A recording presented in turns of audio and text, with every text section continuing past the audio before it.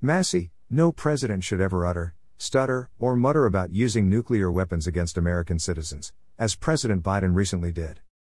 I made this point last night during a segment on One America News Network's Real America with Dan Ball. Even the leaders of North Korea and Iran don't say those things. If they did, there would be international outrage. But Joe Biden gets away with it, and nobody is covering this.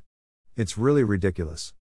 Had President Trump said something like this, the Democrats would have attempted to impeach him a third time. We also discussed my recent exchange with a reporter who asked me if I had taken the COVID-19 vaccine.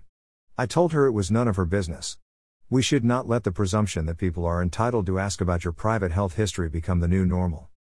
Finally, we discussed the recent surge in crime throughout the country.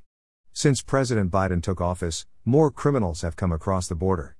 Unfortunately, the president keeps hitting the snooze button on the border crisis.